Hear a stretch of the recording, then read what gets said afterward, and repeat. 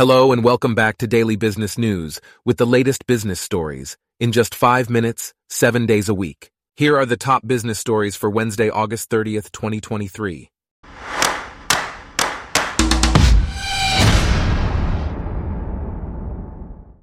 Today's episode is brought to you by Blogcast, your personalized audio feed, available on iPhone and Android. First off, the CEO of the EOS Network Foundation, Yves LaRose, is preparing for the next surge in the blockchain sector. The foundation has expressed concerns about the proposed $22 million settlement by Block.one, which may have financial repercussions. The deadline to opt out of the class action is August 29th. EOS aims to deliver a user experience similar to Web 2 and attract stakeholders for the next bull run. In other news, Highliner Foods has accepted the resignation of CEO Rod Heppenstall, effective January 2nd, 2024. The company will search for a suitable replacement.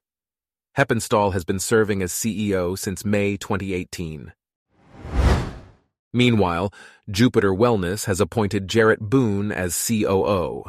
Boone, with over 30 years of experience, will lead the launch and growth of the Safety Shot business, which presents a $1.56 billion market opportunity.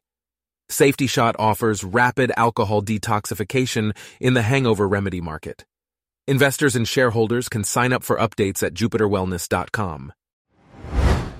Next, Redwood Materials, founded by ex-Tesla CTO J.B. Straubel, has raised $1 billion to expand its battery and e-waste recycling operations in the United States.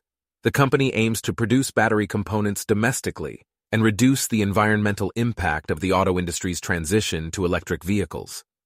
The total capital raised for Redwood is nearly $2 billion, with investments from Caterpillar Inc., Microsoft's Climate Innovation Fund, and Deepwater Asset Management. In other news, Wilko, a British household goods company, has suspended redundancies while administrators consider rescue offers. The GMB union, representing over 3,000 staff, learned about the suspension after meeting with administrators.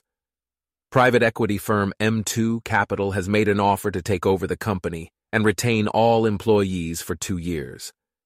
Wilko was founded in 1930 and sells cleaning, garden, and household products.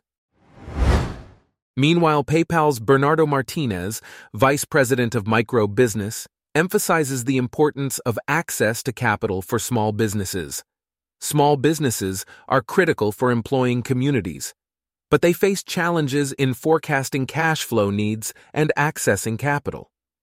The public and private sectors must work together to encourage responsible lending solutions and support historically underserved entrepreneurs and communities. Additionally, shares of discount retailer Big Lots rose after reporting a smaller loss than expected. The company's second quarter revenue exceeded expectations, but its core lower-income customer remains under pressure in a challenging environment. Best Buy expects tech sales to hit a low this year before stabilizing. The consumer electronics store is lowering the high end of its forecast for the year, anticipating a decline in comparable sales. Demand for tech products has fallen after the pandemic-driven surge affecting retailers' sales. In the tech industry, Highland Electronics has introduced Lemo's B-Series circular push-pull connectors, offering versatility and exceptional shielding for clear signals and interference-free operations. The connectors come in various configurations to meet design needs. Lastly, Russian President Vladimir Putin is expected to visit China, marking his first trip since the arrest warrant was issued. The visit aims to strengthen the relationship between the two countries, focusing on commercial ties, investment, trade, and national security. U.S. Commerce Secretary Raimondo Stern is currently in China to address tensions and promote growth in the relationship. Our top business stories for today are brought to you by Blogcast, your personalized audio feed. Download the free Blogcast app on your iPhone or Android today. If you enjoyed this, please consider listening to our other podcasts: Daily Tech News, Daily Science News, Daily Lifestyle News, and Daily World News. Thanks for listening. Blogcast.